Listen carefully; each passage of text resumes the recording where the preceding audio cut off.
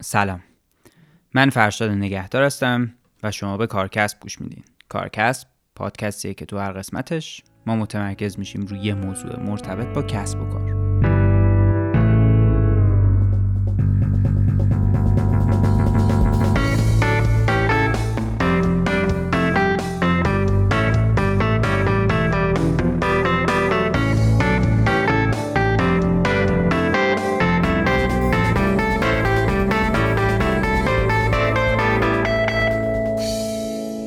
موضوع این قسمت از کارکسب تولیده. من برای تمرکز روی این موضوع دعوت کردم از آقای ایرج تنابیان. آقای تنابیان مدیر تولید گروه صنعتی بوتان هستن.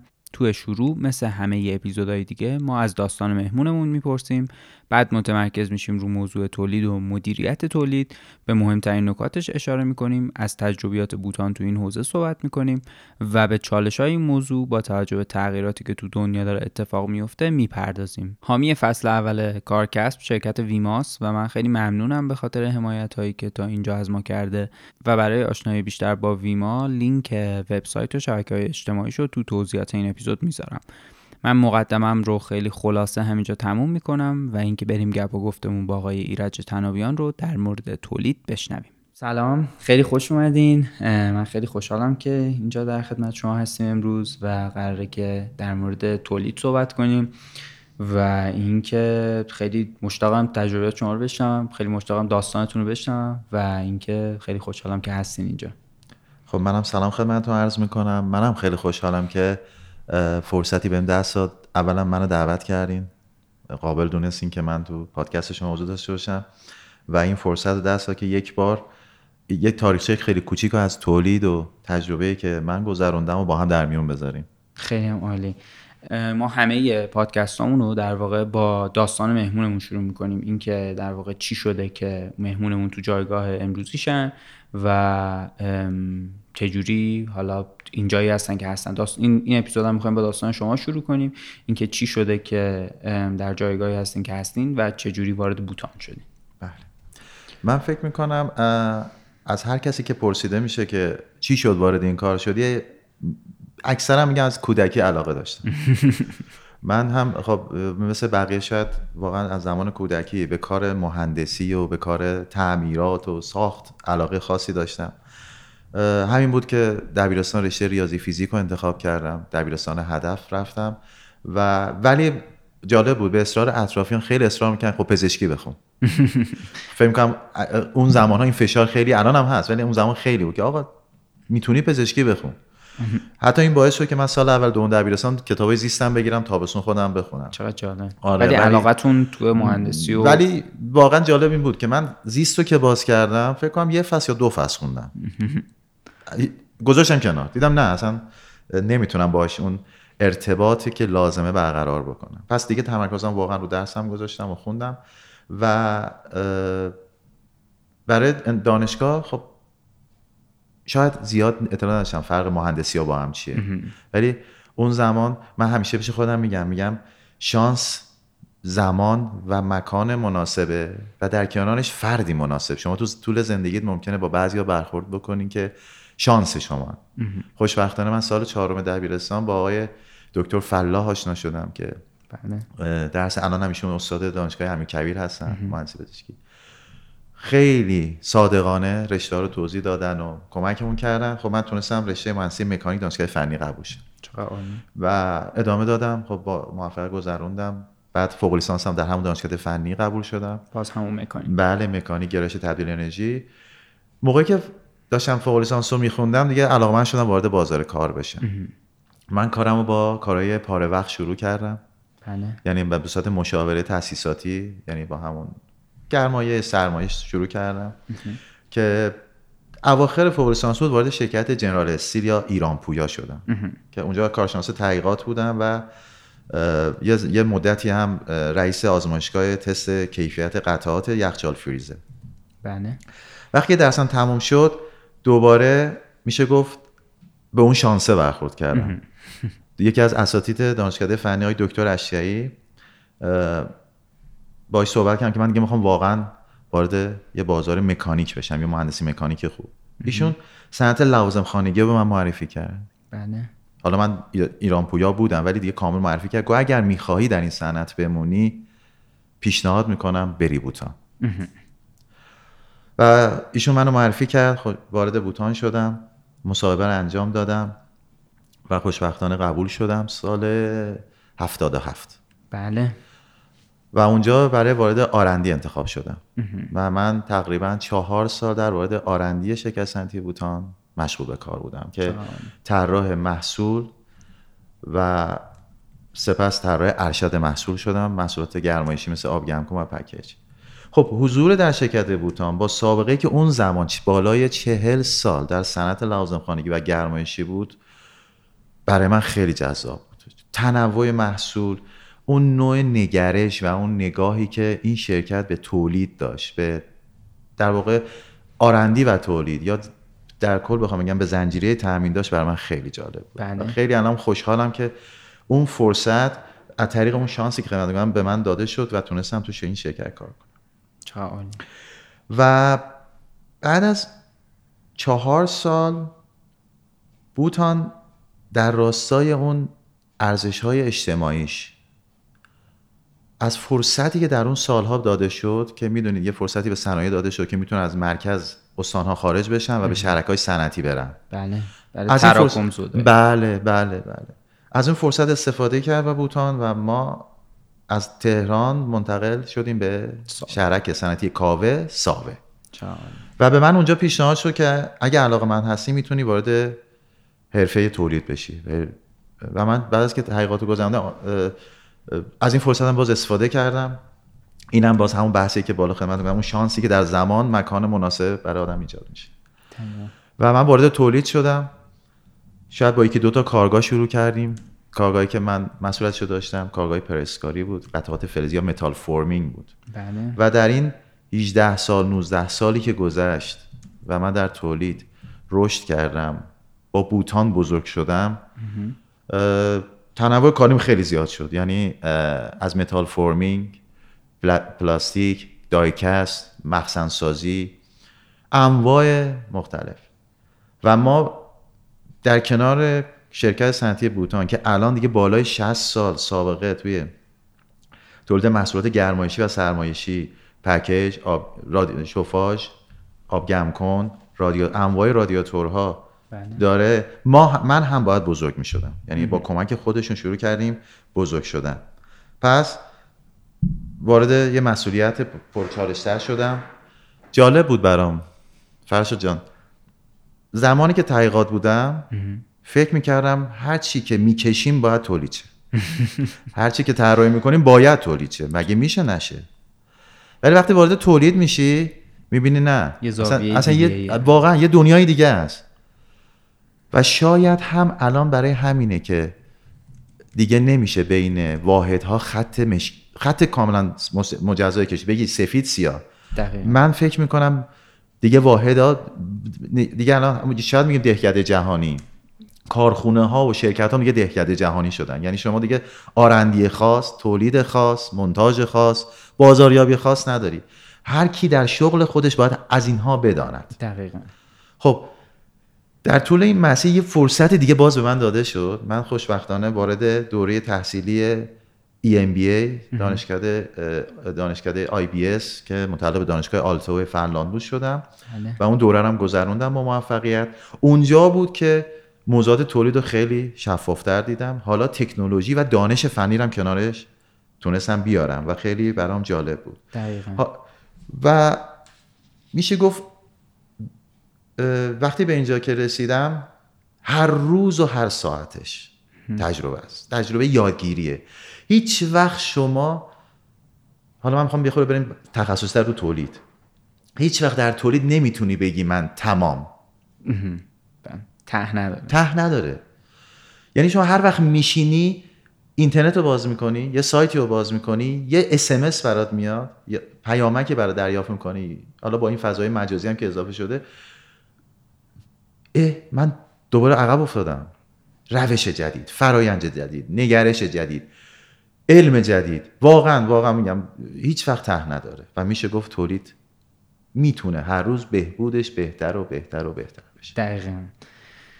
خیلی عالی. این چیزهایی که یه بخشای اشاره‌های کوچیکی البته به تولید کردین، ولی اگه موافق باشین اینجا یه ذره متمرکزتر در مورد تولید صحبت کنیم. این که در واقع تولید رو شما خودتون چجوری میبینین، چجوری اتفاق میفته و یکم در واقع این موضوع رو بازش بتونیم بکنیم. وقتی ما صحبت از تولید میکنیم، همونجوری که خدمتتون عرض کردم، به نظرم داریم در مورد یک زنجیره صحبت میکنیم. شما در خیلی سالهای گذشته تولید، آرندی، بازاریابی، فروش واحدهای مجزا بودن. شاید در اون سیلوی خودشون میشستن فکر میکردن، بله، بعد منتقل میکردن. دقیقاً. ولی الان نه، ما زنجیری هستیم پر از حلقه‌های مختلف. بله. شما وقتی یه زنجیر رو هر جاشو تکون بدی، تمام اون حلقه ها تحت شعاع قرار میگیرن، تحت تاثیر قرار میگیرن. پس ما به عنوان تولید فقط یک زنجیره از یک حلقه از یک زنجیره تامینیم، بله، که شامل خیلی از واحدهای مختلف میشه. پس من به عنوان اون یک حلقه ورودی دارم، خروجی دارم. بله. پس باید آماده باشم، یک سری فرآیندها، یک سری روش‌ها، یک سری نگرش‌ها در خودم ایجاد بکنم به عنوان تولید، آماده ورودی باشم و تبدیلش کنم به اون خروجی‌هایی که از من خواسته شده. دقیقاً. شما الان دیگه تولید ما با واحد خدمات پس از فروش هم در ارتباطه. مستقیم با واحد بازاریابی در ارتباطه. یه زمانی واسطه، ولی الان نه، مستقیم در ارتباطه. دیتا میگیره، دیتا رو پردازش میکنه، تبدیل به یک سری خروجی ها میکنه، بازخورد بهش میده دوباره. 100%. ما فکر میکنم اصلا تو همه واحدها با بازخورا زندگی. بله. اگر میخوایم پویا باشیم، بازخور مثل یک انرژی، یک ویتامینه. من اینجوری نگاهش میکنم، واقعا مثل یک قرص ویتامینه. شما هر از گاهی بازخور اصلا شما رو بیدار میکنه. یعنی وقتی شما قرص ویتامین رو میزنی، این ماهیچه‌های تولید حالا نیاز دارن گردش خون داشته باشن، نیاز داشتن حرکت بکنن و حتما هم باید اون بازخورا رو دریافت بکنیم و بتونیم بررسی بکنیم و کارا رو جلو ببریم. بله. در کنار همین، پس با تعریفایی که کردیم نشون میده واحد تولید مثل هر واحد دیگه، مثل هر فرآیند نیازی به تعریف استراتژی داره.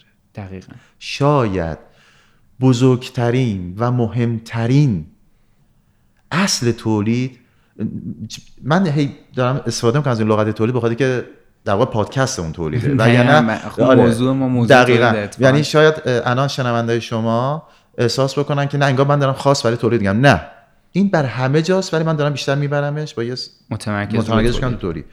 استراتژی حتی تو زندگی شخصی آدم‌ها وجود داره، ولی وقتی من نمیخوام بیارمش تو تولید، ما هم نیاز داریم. خیلی جالب بود برام، یکی از پادکست‌های قبلی شما رو که گوش می‌کردم در زمینه ریسک بود. خیلی خوشم اومد. یعنی من نگاه کردم، باعث افتخار مثلا. مرسی. ولی من دیدم که صحبت‌هایشون خیلی جذاب، قشنگ، چیزایی که من هر روز دارم باش درگیرم. ریسکا رو بسنجیم. استراتژی یعنی همین دیگه. چه فرقی میکنه؟ استراتژی حرفش همینه. میگه تو هر روز صبح که بلند میشی ممکنه یه روز یه ریسک داری، یه روز نداری، یه روز 5 تا ریسک داری. پس شناسایی، تحلیل، آماده باشی، فرآیند براش تعریف کنی، همون فعالیتی که انجام میدیم دیگه. فکر کنم اکثر شنونده‌ها میدونن سوات میکنیم. بله. نقاط ضعف، نقاط قوت رو پیدا میکنیم، تهدیدات رو به فرصت تبدیل میکنیم، فرصت‌ها رو تقویت میکنیم. همین بحث‌ها هست. بله. شما به نوعی هر روز داری این کارو میکنی. این نیست که من یه بیلبورد جلو صورتم باشه با ماژیک حتما بنویسم. ممکن شما 5 دقیقه تو جلسه با همکارت، با سرگروهت، با سوپروایزرت، با یه قالب بندت، با یک اپراتور متخصصت، با یک اپراتور ساده‌ات، هیچ فرقی نمیکنه. بعضی موقع اونها از ما سوادشون بیشتره چون روزمره دارن با اون دستگاه‌ها و ماشینا کار میکنن. همون لحظه داری سوات میکنی، یه اتفاقی میفته، همون لحظه بررسیش میکنی، شناساییش میکنی، ریسک رو میبینی، باید تصمیم بگیری. بله. پس میشه گفت استراتژی یکی از بندهای مهم تولیده و به چالش میکشه. دقیقاً. و این استراتژیه که باعث میشه شما نسبت به قدیم تولید انعطاف پذیر داشته باشی. من میخوام از لغت فلکسیبیلیتی استفاده کنم. بله. تولید باید فلکسیبل باشه. بله. ما یه زمانی صلب بودیم، ریجید بودیم. آقا من این فرآیند رو چیدم، دیگه نمیتونم تغییرش بدم. دقیقاً. ولی الان نه. شاید یکی از رمزهایی که ما داریم، یکی از رمزهای موفقیت ما فلکسیبیلیتی مونه. یعنی همون سرعت نویزی که وارد اون فرایندمون میشه تا ضربه نویز وارد میشه ما باید دمپش کنیم. یه فرصتی که تو همین مسیر به ما داده شد خوشبختانه کار با مشاورین سامسونگ بود. ما چند سالی تو فرآیندهای تولیدمون با چند تا از کارشناسان شرکت سامسونگ فرصت داشتیم که آموزش ببینیم، تو چیدن فرآیندهای تولید به ما کمک کردن، تو تعریف KPI بله کی پرفورمنس ایندیکیتورامون به ما خیلی بله اینا به ما خیلی کمک کردن. اینا رو وقتی یاد میگرفتیم همین بحثا رو ما هر روز میکردیم. میگفت هر روز صبح اون کارشناس میگفت هر روز صبح بله اگر لازمه با گروه جلسه بذار. اگر کارت 8 تا ربع شروع میشه 8 تا 8 ربع استفاده کن. دیروز تو ببین، دیروز رو تجربه کن. بله. چی بود؟ چیا اتفاق افتاد؟ چه چیزی داری نباید اتفاق میافتاد؟ بله. فردا چی داریم؟ امروز چه امکاناتی دستمه؟ دقیقاً. این میتونه یه ربع باشه، میتونه نیم ساعت باشه. ولی وقتی هر روز شما این جلسات رو برگزار کنی، در واقع داری ملکه ذهن همکارات میکنی، داری ملکه ذهن خودت میکنی که ما هر روز نیاز به یه استراتژی کوچیک داریم. هر روز و انعطاف پذیری یعنی همین. صبح من جلسه رو میذارم، ممکنه برنامه فرامو تغییر بدم. ما یه زمانی برنامه سال نه آقا دست نزن. نه الان روز، ساعت. این باعث میشه که اون هماهنگی بین بخش‌های مختلف هر روز ایجاد شه، به جای اینکه شما یه بار ایجادش کنین بعد فکر کنین که چون فروش، بازاریابی اگر نکته‌ای دارن نمیتونن صبر کنن. بله. میدونید الان دیگه بازار ما بازار قدیم نیست. بله. یعنی بازار ما خیلی شتاب داره. خیلی شما از تو هر علمیه، حالا میگن اپلیکیشن ها، ولی من فکر می‌کنم تو همه فرآیندها صبح میبینی آپدیتش اومده، دیشب نصبش کردی، فردا صبح آپدیتش اومده. یعنی میگم بابا 2 ساعت گذشته. من فکر کنم در همه فرآیندها همینه. شما دیروز یه تصمیم گرفتی، امروز آپدیتش اومده، پس بعد آپدیت چی؟ بله. پس ما هم اینو خواهیم داشت. وقتی ما با اون گروه سامسونگ که بودیم، خب از این فرصت استفاده کردیم، یه بازدیدی از سامسونگ داشتیم و رفتیم دیدیم که چرا اونها اینقدر تنوع دارن، چرا اینقدر انعطاف پذیرن. شما برای همینه هر روز داری اینو میشه یه ذره بازترش بکنید، آره. یه ذره بیشتر راجع بهش آره مثلا شما نگاه کنید تنوع محصول، اصلا تنوع محصول یکی از چالش‌های هر خط تولیده. بله. شما نگاه میکنید اونا تو تنوع محصول عالی هستن.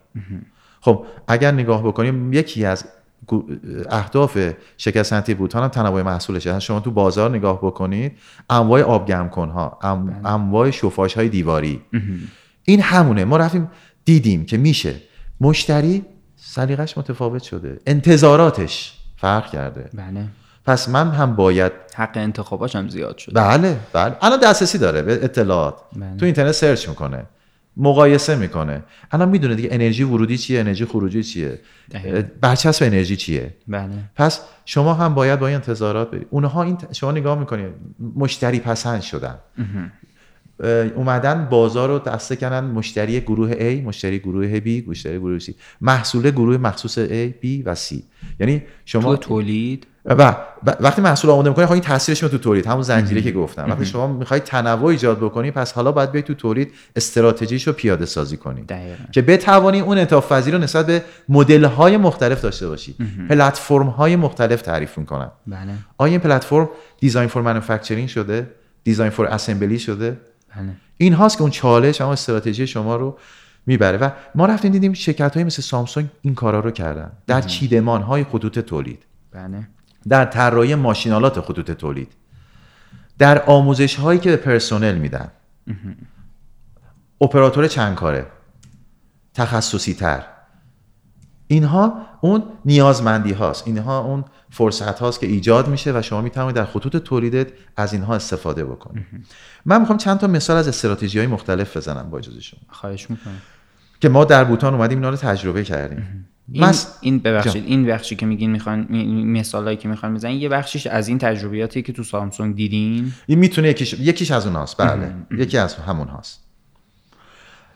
همون سالی که من خدمتتون عرض کردم، ما به واسطه یه ارزش اجتماعی و اون فرصت که ایجاد شد و به ساوه منتقل شد این خط تولید، اومدیم استفاده کردیم از اون فرصت و رفتیم یه گروه مهندسی تشکیل دادیم، رفتیم بازدید کردیم از شرکت‌های مختلف، از شرکت‌های پیشرو، در صنعت آب گرم کن، شوفاژ دیواری و محصولات گرمایشی سرمایشی. شرکت‌های آسیای شرقی مثل سامسونگ، مثل رینایی و شرکت مختلف اروپایی، شرکت‌های ایتالیایی، آلمانی، از هر شرکت دیدیم تو خط توجهشون کجاش خوبه، کدوم قسمت فرآیندشون تو چشم میزنه. اومدیم فرهنگ سازی کردیم. ببین یکم موضوعات فرهنگ تولیده. بله دقیقاً. من فکر میکنم ما دیگه تولیدمون فرهنگ داره.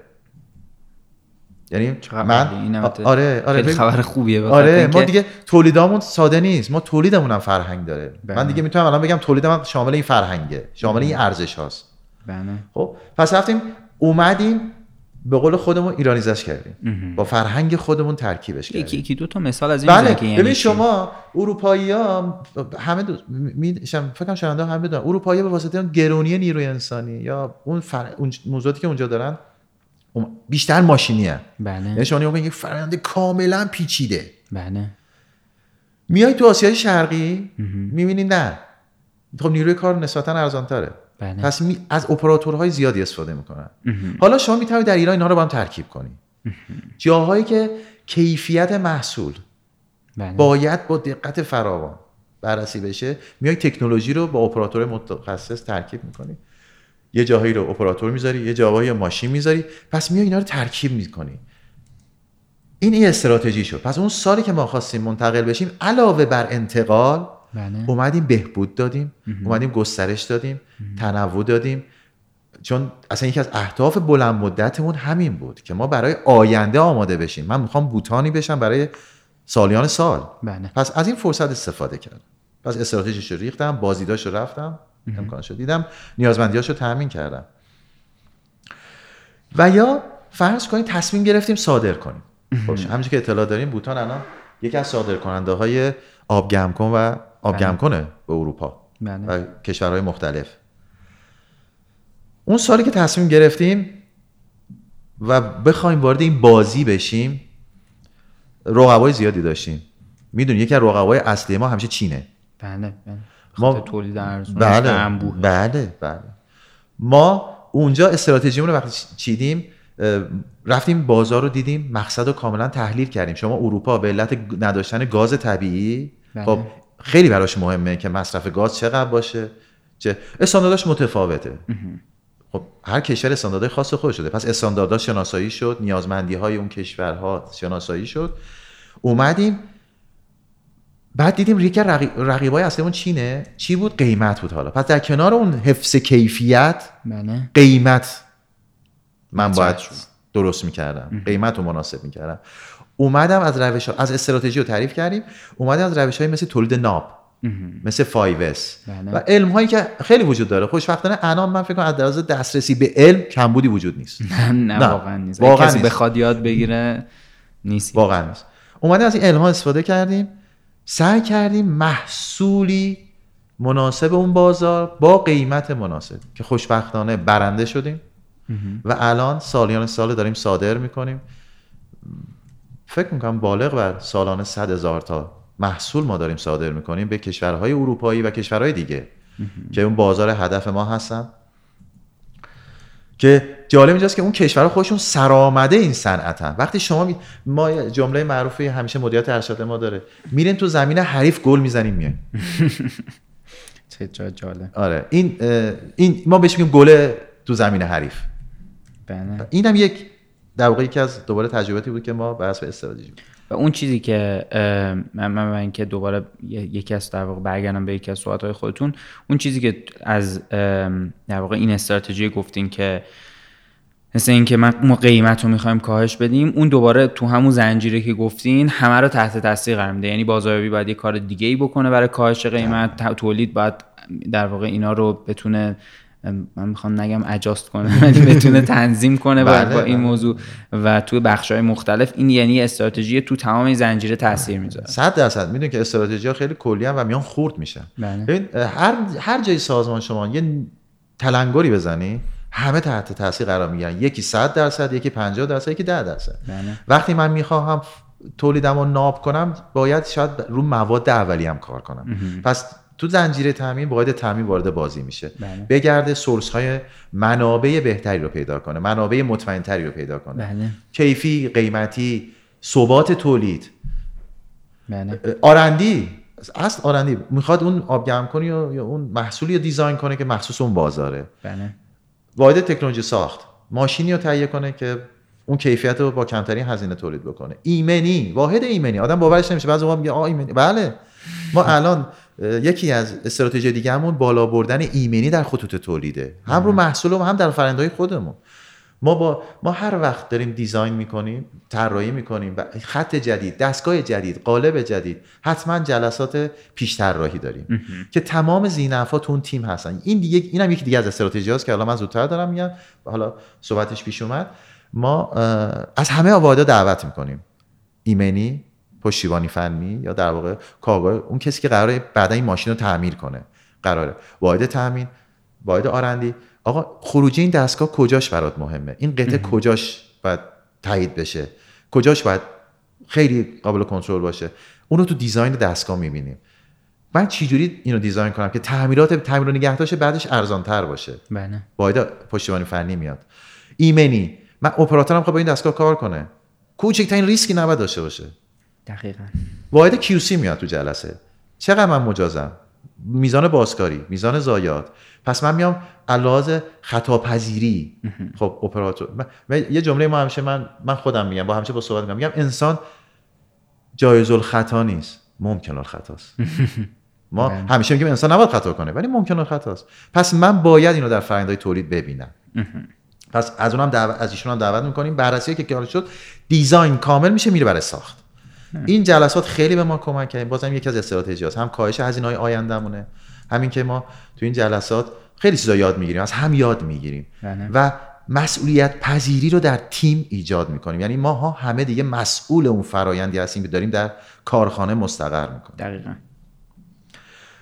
یا فرض کنید تحریم ها الان فکر می‌کنم همه باش درگیریم. یعنی همه تاثیر گذاشته تو فرآیندهامون، از خانواده ها گرفته تا انجام. شما تو در تولید باز هم به عنوان یکی از اعضای اون زنجیره تامین، وقتی تحریم ها شروع میشه یه زمانی تاثیراتش کمه ولی یه زمانی وارد مثلا تحریم فلزات میشی. خب یه فلزاتی که داری شما تو خط تولید استفاده میکنی، یه مواد اولیه که داری استفاده میکنی کمیاب میشه، گرون میشه، حالا هر اتفاقی براش میفته، باید سریعا انعطاف پذیریتو نشون بدید، استراتژی جدیدتو بچینی، برنامه‌ریزیاتو بکنی، هدف گذاریاتو بکنی، بتونی سوات کنی، بتونی میدونی من حالا میدونی چی میشه، خیلی وقتا ما فکر کنیم اینا تهدیدن ولی بعضی موقع فرصته. من شاید بتونم حالا ایرانیزه کنم یه مواد اولیه رو، یه تغییری در فرآیندم بدم، حالا بتونم از یه مواد اولیه جایگزین استفاده بکنم. دقیقاً. یا وقتی بزرگ که میشی دیگه نمیتونی با کاغذ و خودکار و اکسل کاراتو راه بندازی. دقیقاً اینجوریه. دیگه بزرگ شدی. پس حالا باید سراغ سیستم‌های بزرگتر بریم. میری سراغ MRP. حالا اینا نرم افزارهایی هستن یا بستر دیتاهایی هستن که شما در فرآیندهای تولید و زنجیرهای تامین استفاده میشه. بله. یه زمان دیگه انقدر بزرگ میشه MRP جوابتو نمیده، میری سراغ ERP. بله. و شما دیگه میای از اون ابتدا از فروش داخل این برنامه قرار میگیره تا جایی که محصول وارد انبار میشه، میره توزیع میشه. بله. و هر لحظه شما میتوانی ببینی کجای کاری، کجای اون فرآیند نشستی. خب ما چند سال پیش بود به واسطه همین دلایل استراتژی ایجاد و استفاده از نرم افزارهای ERP رو آوردیم و شروع کردیم از زنجیره‌مون استفاده کردیم. خیلی فرصت خوبی بود، به دست آوردیم. الان دیتاهامون عالی تو دستمونه، به ساعت میتونیم گزارشاتمون رو تهیه کنیم، به دقیقه میتونیم بفهمیم کجای کاریم، چقدر از برنامه جلوییم، چقدر از برنامه عقبیم. خیلی البته قبلش حتما رو فرآینداتون کار کردین، چون این یه چیزیه که یعنی ERP خیلی جاها شکست میخوره به خاطر اینکه روی فرآیند درست کار نشده، بعد میان میذارنش و اصلا کار نمیکنه. فرشاد خیلی خوب اشاره کردی، خیلی، چون اصلا شما اولین جلسه با تیم مشاوران ERP که میذاری از شکست‌ها شروع میکنن. خیلی برام جالبه. ما اولین جلسه که باهاشون گذاشتیم میگن این شکست فکر آخه میدونید بعضی موقع‌ها هزینه‌هاش هم آخه خیلی سنگینه. اینجوری نیست که شما شکست بخورید میگه حالا مثلا من اصلا مهم نیست. دقیقاً شما تمام فرهنگاتو تغییر دادی دیگه، نمیتونی یه جای دیگه نمیتونی برگردی. بله. پس یه تصمیم جدیه، یه استراتژی جدی. بله. روز اولی که صدا میکنن آخه وقتی شما یکی میخواد یه چیزی به شما به قبولونه خوبیاش میگه همیشه، ولی جالبه برای من توی ERP مشاوره از شکست‌ها اول شروع میکنن. بله. بعد میگن اون چاله‌ای که ناامیدی میشه دوباره شما میای بالا. ولی ما اونجا تصمیم گرفتیم که اصلا تو چاله ناامیدی نیافتیم. بله. پس نشستیم همین که شما میگین تمام فرآیندهامون رو یک بار دیگه مرور کردیم. چه رابطه‌ای با هم داریم، کجاها داریم انجام میدیم. به قول دوستان بلوپرینت ها تهیه میشه یا در واقع اون پیش نویس ها. بله. اونا رو ما خیلی کار کردیم، جلسات متفاوت، همه فرآیند دیده شد، ریز دیده شد به دیتیل. بله. دیده شد کی به کی جنس میده، کی به کی کاغذ میده، کی به کی اطلاعات میده، کی به اطلاعات تایید میکنه، کی ویرایش میکنه. بله. و خوشبختانه چند سالش که الان از این سیستم داره استفاده میکنیم و یک ابزار مناسبی شد برای اون استراتژی‌های آیندهمون، برای کارهایی که می‌خوایم در آینده انجام بدیم و تصمیم گیری‌های مناسب و به موقع انجام بدیم. و شاید یکی از استراتژی‌های جدیدی که باز هم برای هممون میشه گفت نو بود، موضوع کرونا. درسته؟ برای همه. اتفاقا اونجایی که داشتین راجع به این صحبت می‌کردین که واحد ایمنی ما باید حواسش باشه که در واقع ایمنی خطوط تولید بالا بره، داشتم فکر میکردم که یکی از دغدغه هایی که اضافه شده به این واحدهای، حالا معمولا این واحدهای یعنی ایمنی خالی نیستن، ایمنی و بهداشت و محیط زیستن HSE هن، وقتی که یکی از دغدغه های خیلی جدی اینا که قبلا همیشه تاکیدشون بیشتر از بهداشت روی ایمنی بود، الان این تغییر کرده، یعنی ایمنی یه ذره رنگش کم رنگتر شده، بهداشت رفته بالا، به خاطر اینکه بهداشت رعایت نشه یهو ممکنه یک کارخونه رو تعطیل کنه به خاطر مسئله کرونا. کاملا درست میگه. حتی شما واحد ایمنی از یه طرف میگه من مانور رو برگزار کنم طبق استانداردها، بعد خود مانور جمع کردن آدم هاست. از اون ور خودش میگه نه کروناست. یعنی همین چالش شما در خط تولید دارید، چون شما با یک گروهی از آدم ها که تعدادشون کم نیست در ارتباطی و بعد این برنامه‌ریزی رو بکنید. ابتدای سال 99 هم واقعا یکی از چالش های ما مسئله کرونا بود که اومدیم دوباره تیم ها رو تشکیل دادیم، بررسی کردیم چه کنیم که هم مشتری داخلی، ببینید ما همیشه فکر کنیم تا میگیم مشتری همه بیرون فکر میکنن، ولی یکم موضوعاتی که ما باید بهش فکر بکنیم مشتری داخلیه. ما همه مشتری همیم. من مشتری آرندی ام، آرندی خوش مشتری بازاریابیه، مونتاژ مشتری تولیده، انبار مشتری تولیده. ما مشتری داخلی داریم، مشتری بیرونی. خب من چه کنم مشتری داخلی و اپراتورام، همکارام آسیب نبینن، مشتری بیرون سازمانم هم آسیب نبینه، مشتری گروه صنعتی بوتان هم آسیب نبینه. چطور که محصول به موقع داشته باشه، تولید بتونه برسونه اون نیاز.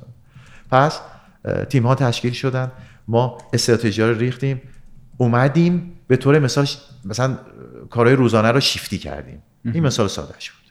با شیفتی کردن تعداد آدم ها رو تقسیم کردیم، فاصله اجتماعی رو رعایت کردیم، اومدیم فاصله ها رو گذاشتیم. حالا فاصله فرصت بود، در یه لحظه تهدید بود، چون من وقتی در یک فرایند پیوسته که برای من تک تایم تعریف شده، ما زمان سنجی داریم، ما تایم موشن داریم، ما زمان سنجی داریم که آقا من دقیقه اینقدر باید تولید کنم، من راندمان، بهره وری، همینا محاسبه میشه در خطوط تولید.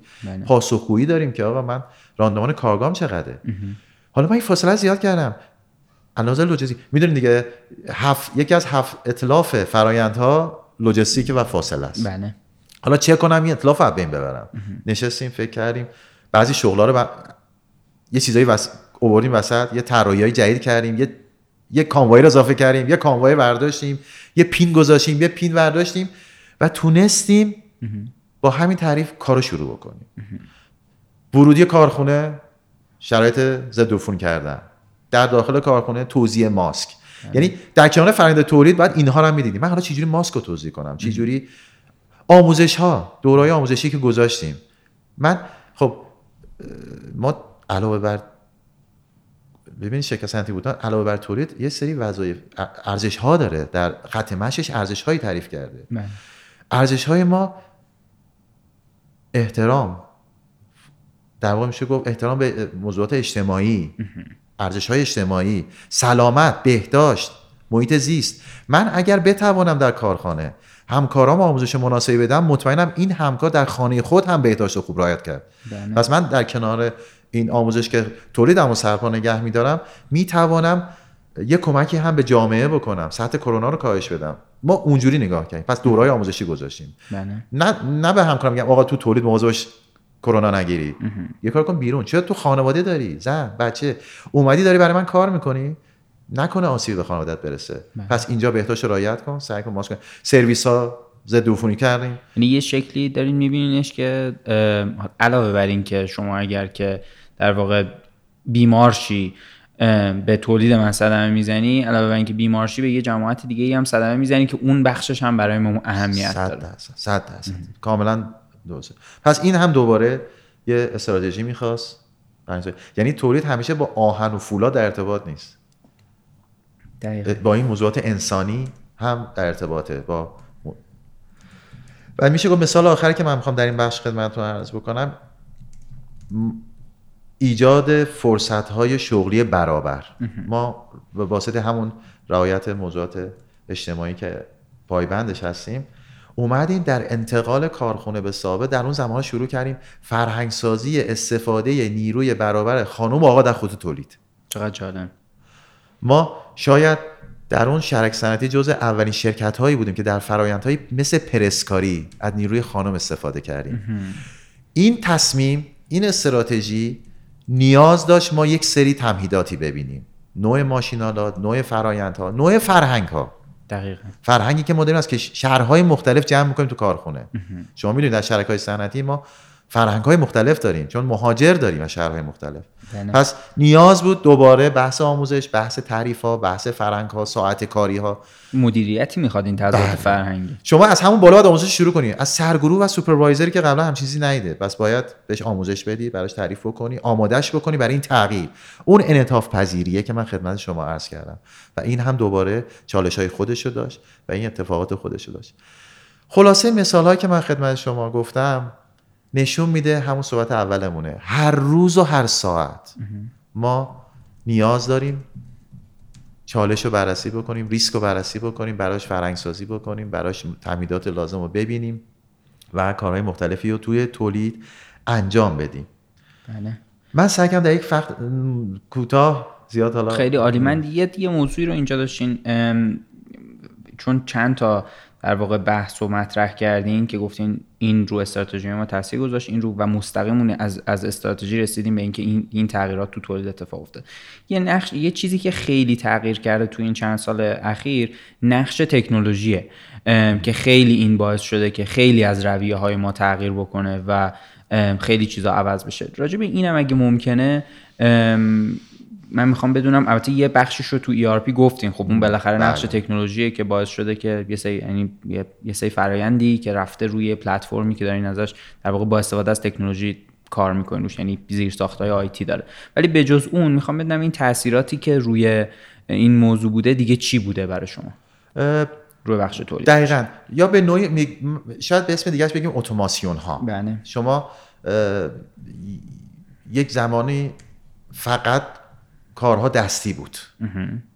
حتی شما تغییر فرم ها یا متال فورمینگ ها یا تغییراتی که رو فلزات میدادید حتی بعضی موقع با دست و چکش بود. خیلی قدیم. کم کم اینا بزرگ شد، رشد کرد، ماشینالات مخصوص اومد، روش های مخصوص اومد که این روش ها در کنار ثبات کیفی به شما ایمنی بالاتر داد. ببین شما دیگه تو تجهیزاتتون میایین از وسایل ایمنی استفاده میکنید، مثل چشم‌های الکترونیکی که سنسورهایی که میبینن، حس میکنن تغییراتو، مثلا ورود دست در منطقه خطر، به شما آلارمو میده، پیغامو میده. از نصب دوربین هایی که در فرآیندهای تولید شما میذاری تا یه سنسوری که رو دستگاهت میذاری یا یک اندازه‌گیری کننده جریان. بله تکنولوژی سال به سال داره ما رو پیشرفت میکنه، فرآیندهای ما رو تغییر، ماشین مخصوصات. ببینید خوشبختانه ارتباطی که ما تونستیم بگیریم در این سالها یکی از میشه گفت نقاط قوت این بود که همیشه با بزرگان صنعت در ارتباط بودیم. شرکت‌های اروپایی، شرکت‌های چینی، هیچ فرقی نمی‌کنه، در تمام دنیاست. اونی که در اون رشته سرآمده، مشاور فرآیندهای مثلا تولید، خاص یک فرآیند جوشکاری، خاص یک فرآیند تغییر شکل، خاص تغییرات پلاستیک، خاص دایکست. شما آدم‌های با تجربه زیاده، فرآیند نیاز داری از اینها یاد بگیری. ما باید بتوانیم استفاده کنیم. ما یه صحبتایی با هم، یه گپ دوستانه‌ای زدیم فرشاد قبل از پادکست که ما باید یاد بگیریم که بیاریم و استفاده کنیم. یعنی ممکنه یه بار شخصمون بیاد به ما یاد بده. الان خوشبختانه فضای مجازی خیلی به ما داره کمک کنه. شما با این ابزارهای مجازی میتوانید در ثانیه و دقیقه در ارتباط باشید. بله. و اصلا نمیتونی بگی دورم. اینترنت اگه قابل دسترس نیست. الان ماشینات جدید دیگه، ما ماشینات جدید از اینترنت وصله. یعنی من دیگه نیاز ندارم اون تکنسین بلیط هواپیما بگیره بیاد 3 روز ویزاش وصل میشه همون لحظه. آقا یه ایراد تو دستگاه است. بعد آها اینجاش اشتباه شده، این برنامه رو بعد درست کردم، برو ادامه بده. یعنی یکی از شاخص تکنولوژی همینه، این ارتباط هست. یعنی استفاده از این ارتباطه. شما حتی در زمان کرونا دورکاری یه فرصتی بود که ولی فرهنگ جدیدی ایجاد کرد. خیلی البته من پرسکاری رو نتونستم دورکاری کنم. شاید میشد یه روشی پیدا کرد برای، ولی تا جایی که تونستیم اینها هم دورکار کردیم. حالا اون کارشناسی که داشت به خط تولید ساپورت میداد به واسطه موضوعات کرونا، ما تونستیم از این فرصت استفاده کنیم. تو دیتاهاتو میخوای از سیستم ERP بگیر، بله، دورکار کار کن. بله. این دورکاری باشه ما یاد بگیریم، از این به بعد میتوانیم دقیقاً یه جاهایی از دیتاها خوب استفاده کنیم، گزارش‌های خوبی در بیاریم.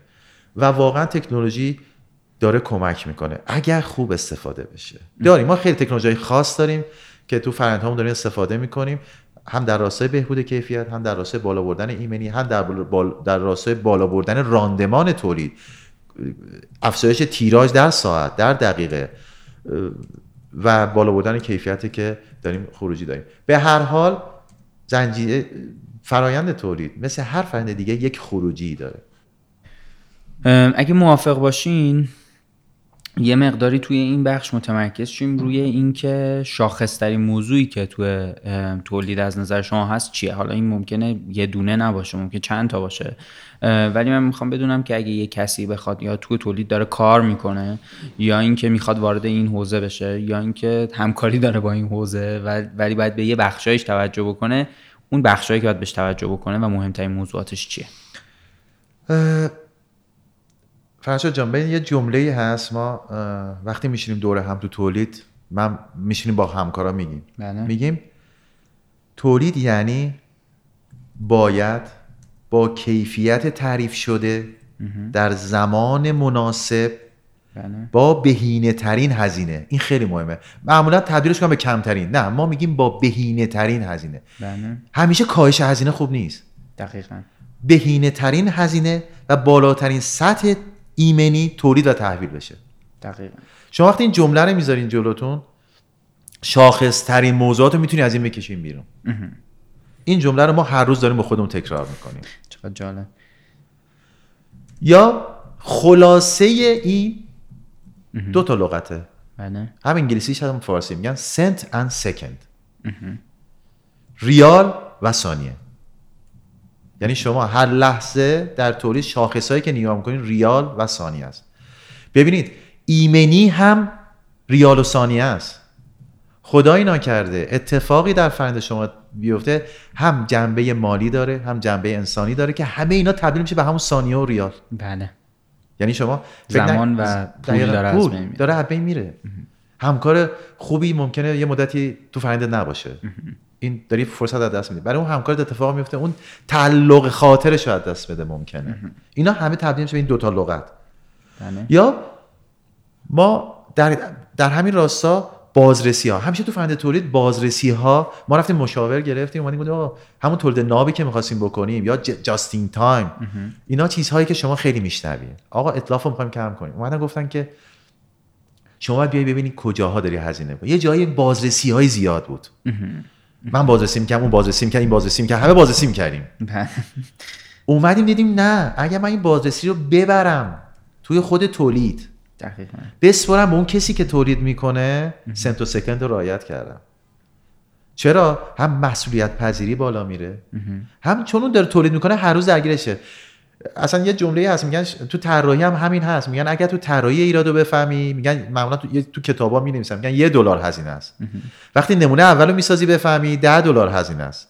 وقتی هزینه می‌کنی ماشینالاتو میسازی میشه $100، دیگه برسه تولید انبوه هزاران دلار ضرره. پس از هر جا جلوی ضرر رو بگیری تبدیل به منفعت میشه. پس من اگر مثال بود که ما این بازرسی ها، این کنترل ها رو ببریم برای اون که اپراتورهای آموزش بدیم که بلد باشن، اپراتورهایی که بدانن چه میکنن، یاد بگیرن خوب و بد چیست. بله. پس میتوانن این ارزش رو به سازمان شما اضافه بکنن. یا الان شاخص این موضوع تولید اینه که انعطاف پذیری. خیلی با هم صحبت کردیم در موردش، ولی بچه‌ها خودت هم میدونی مشتریای الان دیگه باهوشن. بله. چون دسترسی دارن. دقیقاً. انتظاراتشون دیگه متفاوته. از شما محصولی میخواد که بفهمه. بله. حالا بحث هوش مصنوعی اینا پیش میاد، بعضی مخالف داره، نمیدونم موافق داره، ولی ما میبینیم مثلا محصولی از شما میخواد دیگه دما رو سنس کنه، آلارم بده، خطاشو خودش اعلام کنه. دیدین مثلا میگه آقا یه اروری نشون بده، من ارتباط بهتری برقرار کنم. مشتری الان میخواد با محصولش ارتباط برقرار کنه. پس این دوباره چالش خط تولید مستقیم شاید نه، ولی غیر مستقیم، چون همین انتظار مشتری از طریق بازاریابی، فروش منتقل میشه، تبدیل میشه به یه طراحی. حالا باید تولید تو محصولش ببینه، پلتفرم مناسب رو طراحی کنه. وقتی انتظارات متفاوت میشه، شما بخوای به ازای هر انتظاری یه محصول خاص بدی، خب هزینه‌های تولید میره بالا. پس باید یه پلتفرمی طراحی بشه، ارتباطات دو سوئه با واحدهای مختلف، که بتونیم یه پلتفرم داشته باشی با یه تغییراتی که تا جای ممکن انتظارات مختلف مشتری رو پوشش بده. پس این میشه چالش‌های جدید. استفاده از تجربه. این انعطاف پذیری هم دوباره تو این جایی که دارین میگین هست. یعنی واقعا میگم اگه اون انعطاف پذیری نباشه، این اتفاقی این گیر میافتی. دقیقاً گیر میافتی. هر روز تو میای تو اتاق به عنوان یه مسئول تولید، در اتاقو میبندی، میگی دیگه نمیتونم. ولی باید انعطاف پذیری داشته، باید بتونی. یعنی این و باید، چون اصلا دیگه همه اتفاق داره میفته. تجربه. من توصیه میکنم یه زمانی خیلی قدیم،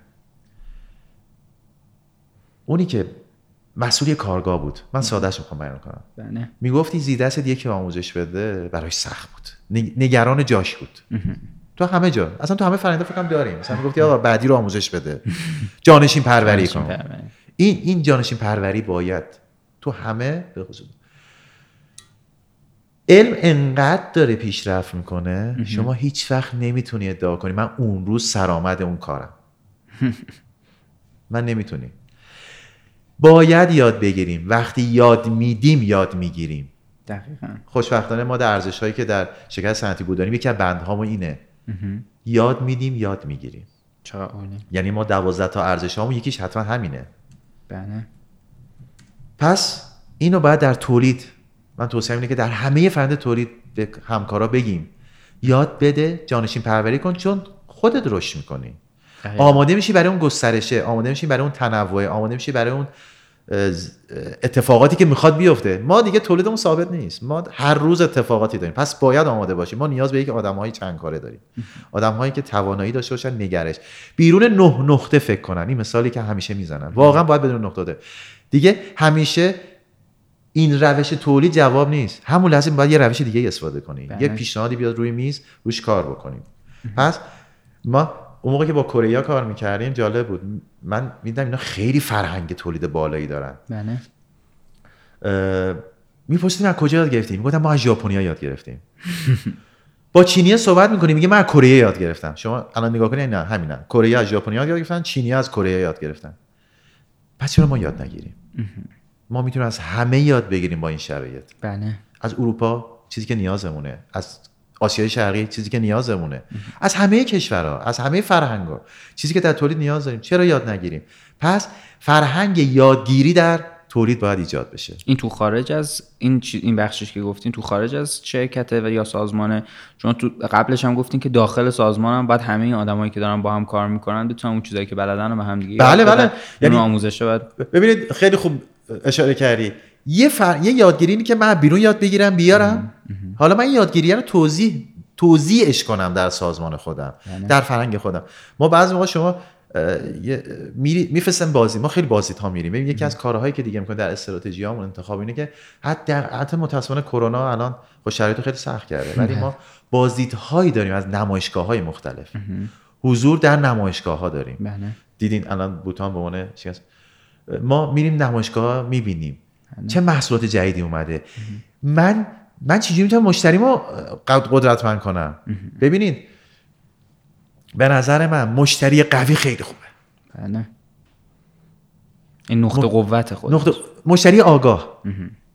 چون میاد با چالش میکنه. بله. روی یک اصول منطقی با چالش میکنه. انتظارش رفته بالا، باعث پیشرفت شما میشه. باعث میشه شما برید سراغ فرهنگ‌های جدید، سراغ کارهای جدید، تکنولوژی جدیدی که صحبتشو کردیم. بله. اگه اون نخواد میمونی. میشه آب راکت. اونه که میخواد. حالا این مشتری همونجوری که خدمتتون عرض کردم داخل داریم، بیرون سازمان داریم. اگر فرایند بعدی من انتظاراتش بره بالا، منم میتونم پیشرفت بکنم. دقیقاً. پس این همون صحبتی که با هم کنم. پس من وقتی میرم نمایشگاه بازدید میکنم، 4 تا کارخونه میرم بازدید میکنم، نگاه میکنم چی برای مشتری میتونم بیارم. محصول جدیدی بیارم. شما نگاه کنید بوتان هر سال داره محصول جدید تعریف میکنه، چون اینا خیلی از نیازهای مشتری میاد، از انتظارات مشتری میاد.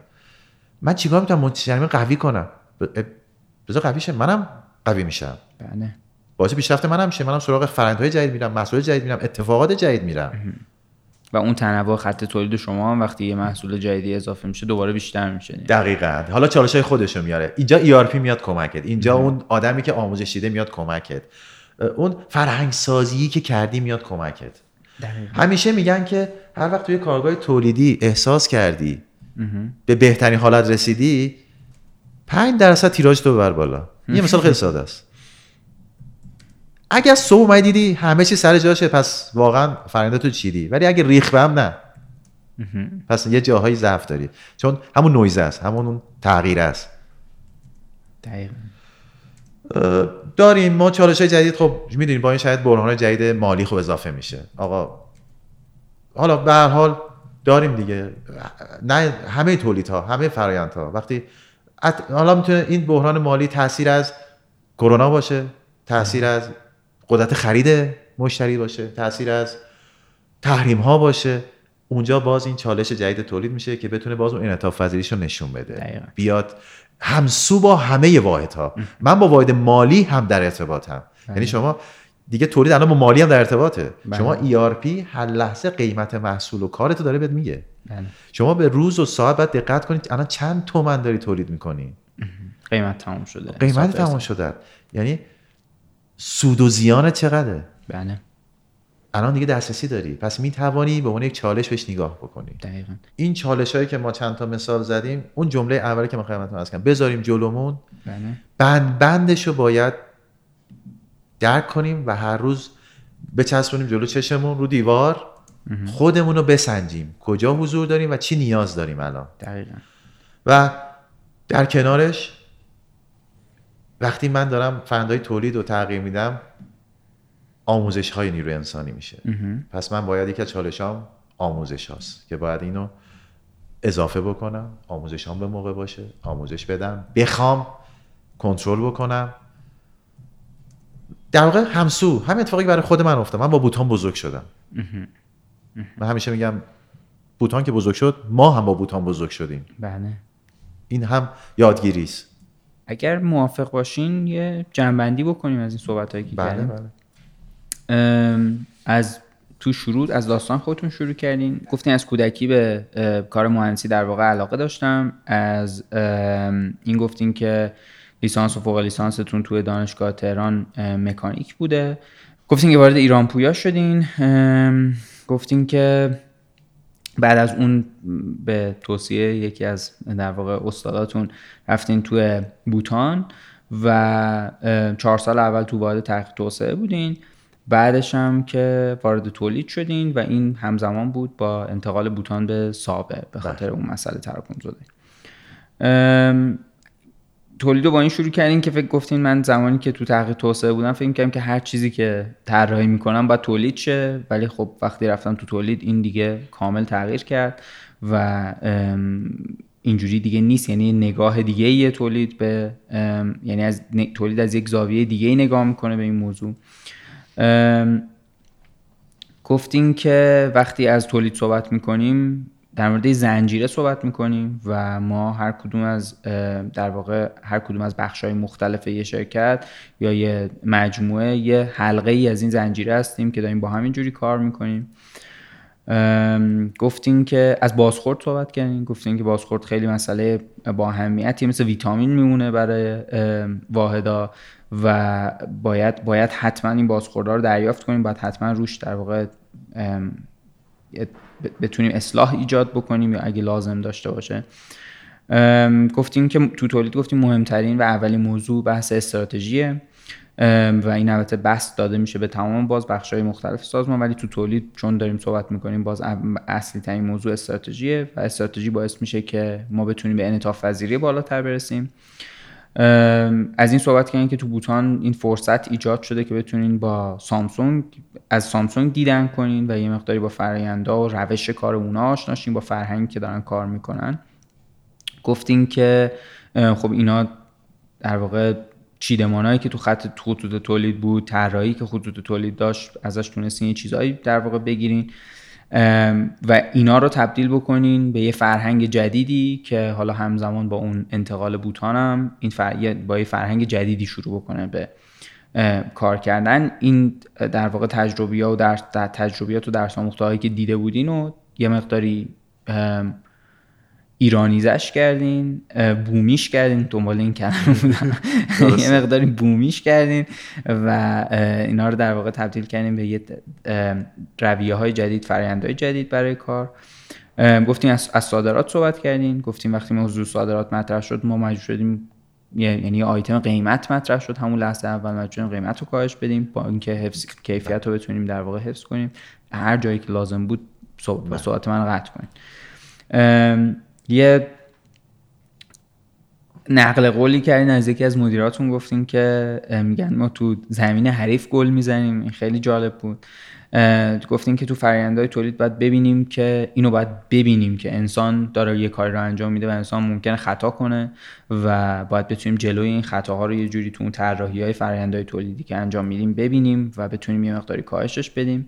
از تحریم صحبت کردین، گفتین که باید بتونیم یه چیزایی که ایجاد میشه رو دیگه تهدیدایی که ایجاد میشه اینا رو تبدیل به فرصت کنیم و بتونیم ازش استفاده کنیم. از این صحبت کردین که وقتی شرکت بزرگ میشه دیگه نمیشه با یک کاغذ کار کرد، اینو از این بگیری بدی به اون و مثلا باید جای بمونه، باید ثبت دانشش باید بمونه، اطلاعاتش باید بمونه و برای این موضوع اول رفتین سراغ تو بوتان، رفتین سراغ MRP و بعد سراغ ERP. از کرونا صحبت کردین و گفتین که خب اینم باز تغییراتی ایجاد کرده توی در واقع ساختارهای کاری که دارین انجام میدین. گفتین که ما باید هم مشتری داخلی داریم هم مشتری بیرونی داریم. کرونا باعث شده که ما فکر کنیم که هم مشتری بیرونی باید آسیب نبینه هم مشتری داخلیمون باید آسیب نبینه، یعنی واحدهای مختلف و این ارتباطاتی که توی کار داریم باید بتونیم حفظش بکنیم. تو راستای کرونا گفتیم که ما کار شیفتی کردیم، فاصله اجتماعی سعی کردیم رعایت کنیم، بر اساس ارزش هامون روی آموزش گفتیم که کار کردیم و این باز توی بخش کرونا چون صحبت میکردین هم آموزشی که مربوط به کرونا است، حالا هم توضیح دادین که جاهای دیگه هم رو آموزش کار کردیم.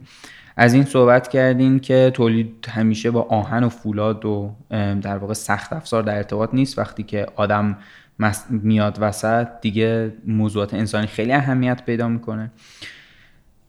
از این صحبت کردیم که فرهنگ استفاده از نیرو انسانی آقا و خانوم رو سعی کردیم ما برابریش رو ایجاد بکنیم و از جفتش یعنی به یکسان استفاده بکنیم ازشون تو خطوط تولید، حتی تو بخش در واقع عملیات بتونیم از خانوم استفاده کنیم. از اتوماسیون صحبت کردیم، این تو اون بخشی بود که در واقع جواب سوال من بود که چقدر تأثیر گذاشته تکنولوژی تو این موضوع. از اتوماسیون صحبت کردیم، از اینکه بعد بتونیم ما فکر کنیم با راندمان بالاتر بتونیم کار بکنیم، با ایمنی بالاتر بتونیم کار بکنیم و خب تکنولوژی این امکانو به ما میده که این دوتا رو بتونیم ببریم بالاتر. من میخوام تکمیل کنم صحبت تو فرشاد جان. یعنی در مورد تکنولوژی همه فکر میکنن با تکنولوژی باید راحت تر کار کرد. به نظر من با تکنولوژی میشه هوشمندانه تر کار کرد. دقیقاً این خیلی جالب بود خیلی. خب اینم که بهش اضافه کنیم که با تکنولوژی میشه هوشمندانه تر کار کرد. از این گفتین که با بزرگان صنعت همیشه در ارتباط بودین، خب اینا درس آموخته‌هاشون رو میتونستین استفاده بکنین. از دورکاری صحبت کردین که باز این یکی دیگه از در واقع پیامدهای کرونا بود و اینو دوباره تو تکنولوژی و استفاده از تکنولوژی این گفتین که اگه خوب بشه بتونیم ازش استفاده کنیم میتونه خیلی کمک کننده باشه. رفتیم روی مسئله مهمترین نکته مربوط به مثلا اگه بخوام یه مثالی بزنم برای دورکاری، ما جلساتی که با هم صحبت کردیم برای طراحی هامون همیشه دور هم میشستیم نگاه کنیم، ولی الان دیگه مجبور بودیم از طریق اپلیکیشن ها و مثلا سیستم های مختلف و جلسات آنلاین. خب اونم چالش های خودش داشت. حالا چی جوری به هم نیازها رو منتقل کنیم؟ ما همیشه ما در واقع فرشاد فیس تو فیس خیلی راحتیم. دقیقاً. ولی زمانی که استفاده از این فضای مجازی میشه حالا سخت میشه. من باید نیازهای دستگاه، ماشین، فرآیند رو به آدم‌های دیگه‌ای که یکیشون در تهران، یکیشون در یک شهر دیگه است، یکی در خونه‌شه، بعد منتقل کنیم اینها رو و همه با هم به یک و این جلسه جمع‌بندی بشه تبدیل بشه یک طراحی. دقیقاً. این یکی از مثال‌هایی بود که مثلا دورکاری ما رو به چالش کشید و من میدانم که موفق بودیم خوشبختانه. چقدر عالی. خیلی خیلی سخت کرده بود اون اوایلش، مخصوصا کارو خیلی راندمانش پایین‌تر بود. اونم باز یه مقداری مسئله فرهنگی به نظرم، ولی یه مقداری جا افتاده تر شده فرهنگش. از مهمترین نکته در واقع یعنی وارد مهمترین نکته تولید شدیم. این با این جمله شروع کردیم که تولید یعنی این که باید بتونیم با کیفیت تعریف شده تو زمان مناسب با بهینه ترین هزینه و با بالاترین سطح ایمنی تولید بشه و بتونیم تحویلش بدیم. در راستای این گفتیم که مهمترین چیزی که توی در واقع تولید وجود داره یادگیریه، انتقال تجربه است و بعد بتونیم یاد بگیریم و یاد بدیم و این هم ساید بیرونی داره، یعنی بعد هم از بیرون سازمان بتونیم یاد بگیریم، هم درون سازمان بتونیم این فرهنگ رو در واقع گسترش بدیم که یادگیری ایجاد بشه. از این گفتیم که یه در واقع خلاصه اون جمله اولی که با شروع کردین رو گفتین، بهش میگیم سنت اند سکند، یعنی اینکه ریال و ثانیه، پول و زمان.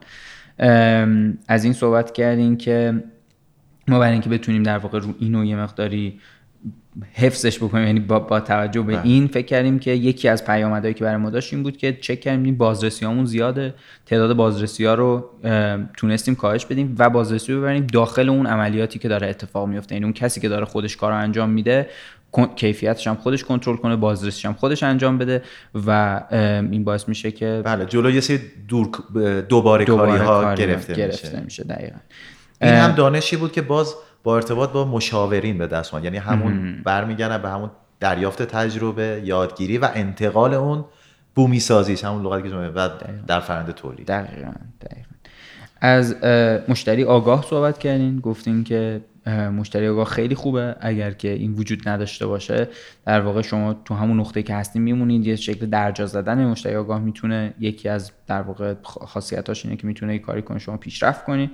گفتین که توی کارگاه تولیدی هر وقت فکر کردی که خیلی همه چی خوبه 5% تیراژ رو ببر بالا و اگر که همه چی سر جاش موند خب این معلومه که خوب بوده واقعا، ولی اگه همه چی ریخت به هم یعنی که یه مشکلاتی وجود داشته. و آخرش یعنی آخرین چیزی که بهش تاکید کردیم این بود که آموزش نیرو انسانی خیلی اهمیت داره. مجددا فکر کنم اینو چند بار گفتین، خیلی تاکید کردین روش. به نظر منم خیلی البته لازمه و خیلی جالب بود که چند بار روش تاکید کردین و گفتین همونطوری که من با بوتان بزرگ شدم باید در واقع این اتفاق بتونه بیفته تو سازمان‌ها که نیروها بتونن رشد کنن، یاد بگیرن و آموزش ببینن.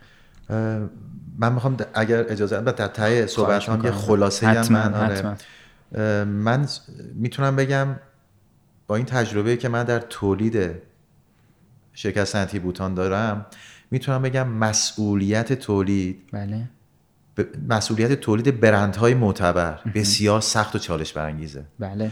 و آموزنده.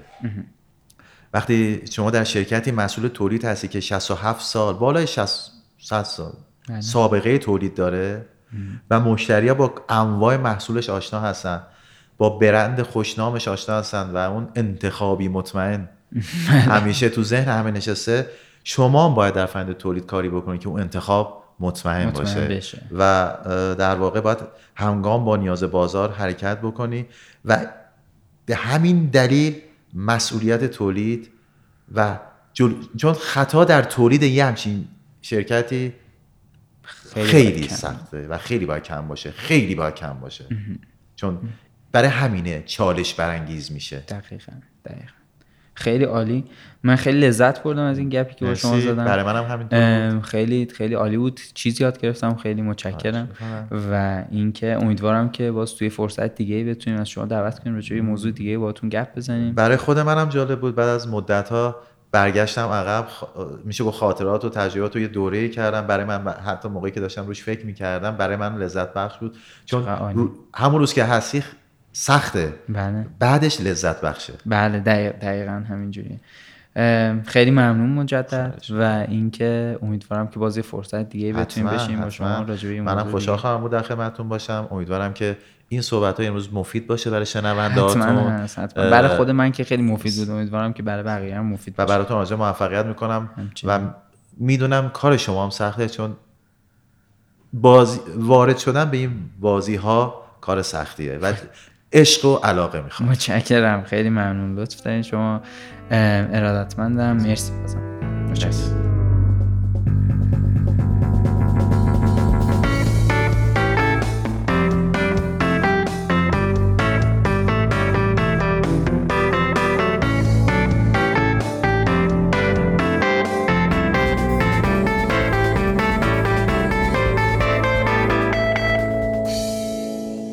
این اپیزود گپ و گفت من بود با آقای ایرج تنابیان، مدیر تولید گروه صنعتی بوتان و ما تو این اپیزود در مورد تولید صحبت کردیم. این 11مین اپیزود کارکست بود و از فصل اول فقط یه اپیزود دیگه مونده و ما یه بازه‌ای رو بین فصل اول و دوم خواهیم داشت که پادکست منتشر نمی‌کنیم، ولی خبرهای خیلی هیجان انگیز خواهیم داشت تو این بازه و جزئیات این موضوع رو من تو اپیزود بعدی کامل توضیح میدم. کارکست رو میتونید رو وبسایت ما ناملیک و تمام اپلیکیشن های پادگیر مثل اپل پادکست، کست باکس، گوگل پادکست، استیچر، انکر و همچنین اسپاتیفای بشنوین. ما اپیزودامون رو با 10 روز فاصله رو تلگرام هم قرار میدیم. اگه کسایی رو میشناسین که ممکنه به موضوعاتی که ما تو کارکست در موردش صحبت میکنیم علاقه‌مند باشن، لطفاً کارکست رو بهشون معرفی کنین. اگه نیازه براشون لطفاً این پادگیر نصب کنین و همونطوری که همیشه گفتم مطمئن باشین که این بهترین راهیه که شما میتونین از ما حمایت کنین. برای اینکه نظراتتون رو با همون مطرح کنین یا اینکه اگه انتقاد یا پیشنهاد یا مشکلی رو که میبینین بهمون بگین، لطفاً بهمون ایمیل بزنین. ایمیلمون هست info@carcast.com که توی توضیحات این اپیزود میذاریمش. خوشحال میشیم اگه ما رو تو شبکه‌های اجتماعیمون دنبال کنین. اینستاگرام، توییتر، لینکدین، کانال تلگرام و یوتیوب کارکست رو میتونید با سرچ کردن کارکست با 2 تا A به انگلیسی یعنی KAARCASP و به فارسی همینطوری که میگیم کارکست پیدا کنید. وبسایتمون هم همینجوری نوشته میشه carcast.com. لینک تمام شبکه‌های اجتماعی و وبسایتمون رو تو توضیحات این اپیزود هم میتونید ببینید. اگه اهل ویدیو هستین یه سری به یوتیوب کارکست بزنید، اونجا تمام ویدیوهای مصاحبه هامون رو میتونید ببینید و یه خبرهای خیلی هیجان انگیز دیگه‌ای هم برای یوتیوب خواهیم داشت که اونم یه ذره جلوتر راجبش بیشتر صحبت میکنم. تمام کارهای گرافیکی که از کارکست میبینید کار ایمان میرزا علیخانیه و آرش افشار تو اجرای طرح کمکش میکنه. تمام ویدیوهایی که میبینین چه یوتیوب چه تیزرها رو شاهین بهنامیان ضبط و ادیت میکنه. موزیک این فصل رو رها ثابتی ساخته. تمام اپیزودا رو نامی جمشیدی مقدم تنظیم و ادیت میکنه. همه کارهای پشتیبانی با علما سادات. مسئولیت وبسایت و همه کارهای حوزه آیتی کارکست با مهیار کاکاییه. همه کارهای هماهنگی با زهرا مومنزاده است و مسئولیت تمام شبکه‌های اجتماعی کارکست با کیمیا ساداته. من از همه تیمی که اسم بردم مهمون این اپیزود آقای ایرج تنابیان و حامی فصل اول کارکست شرکت ویما واقعا ممنونم. دمتون گرم که به کارکست و کلا پادکست فارسی گوش میدین و امیدوارم که هر جا هستین خوب باشین.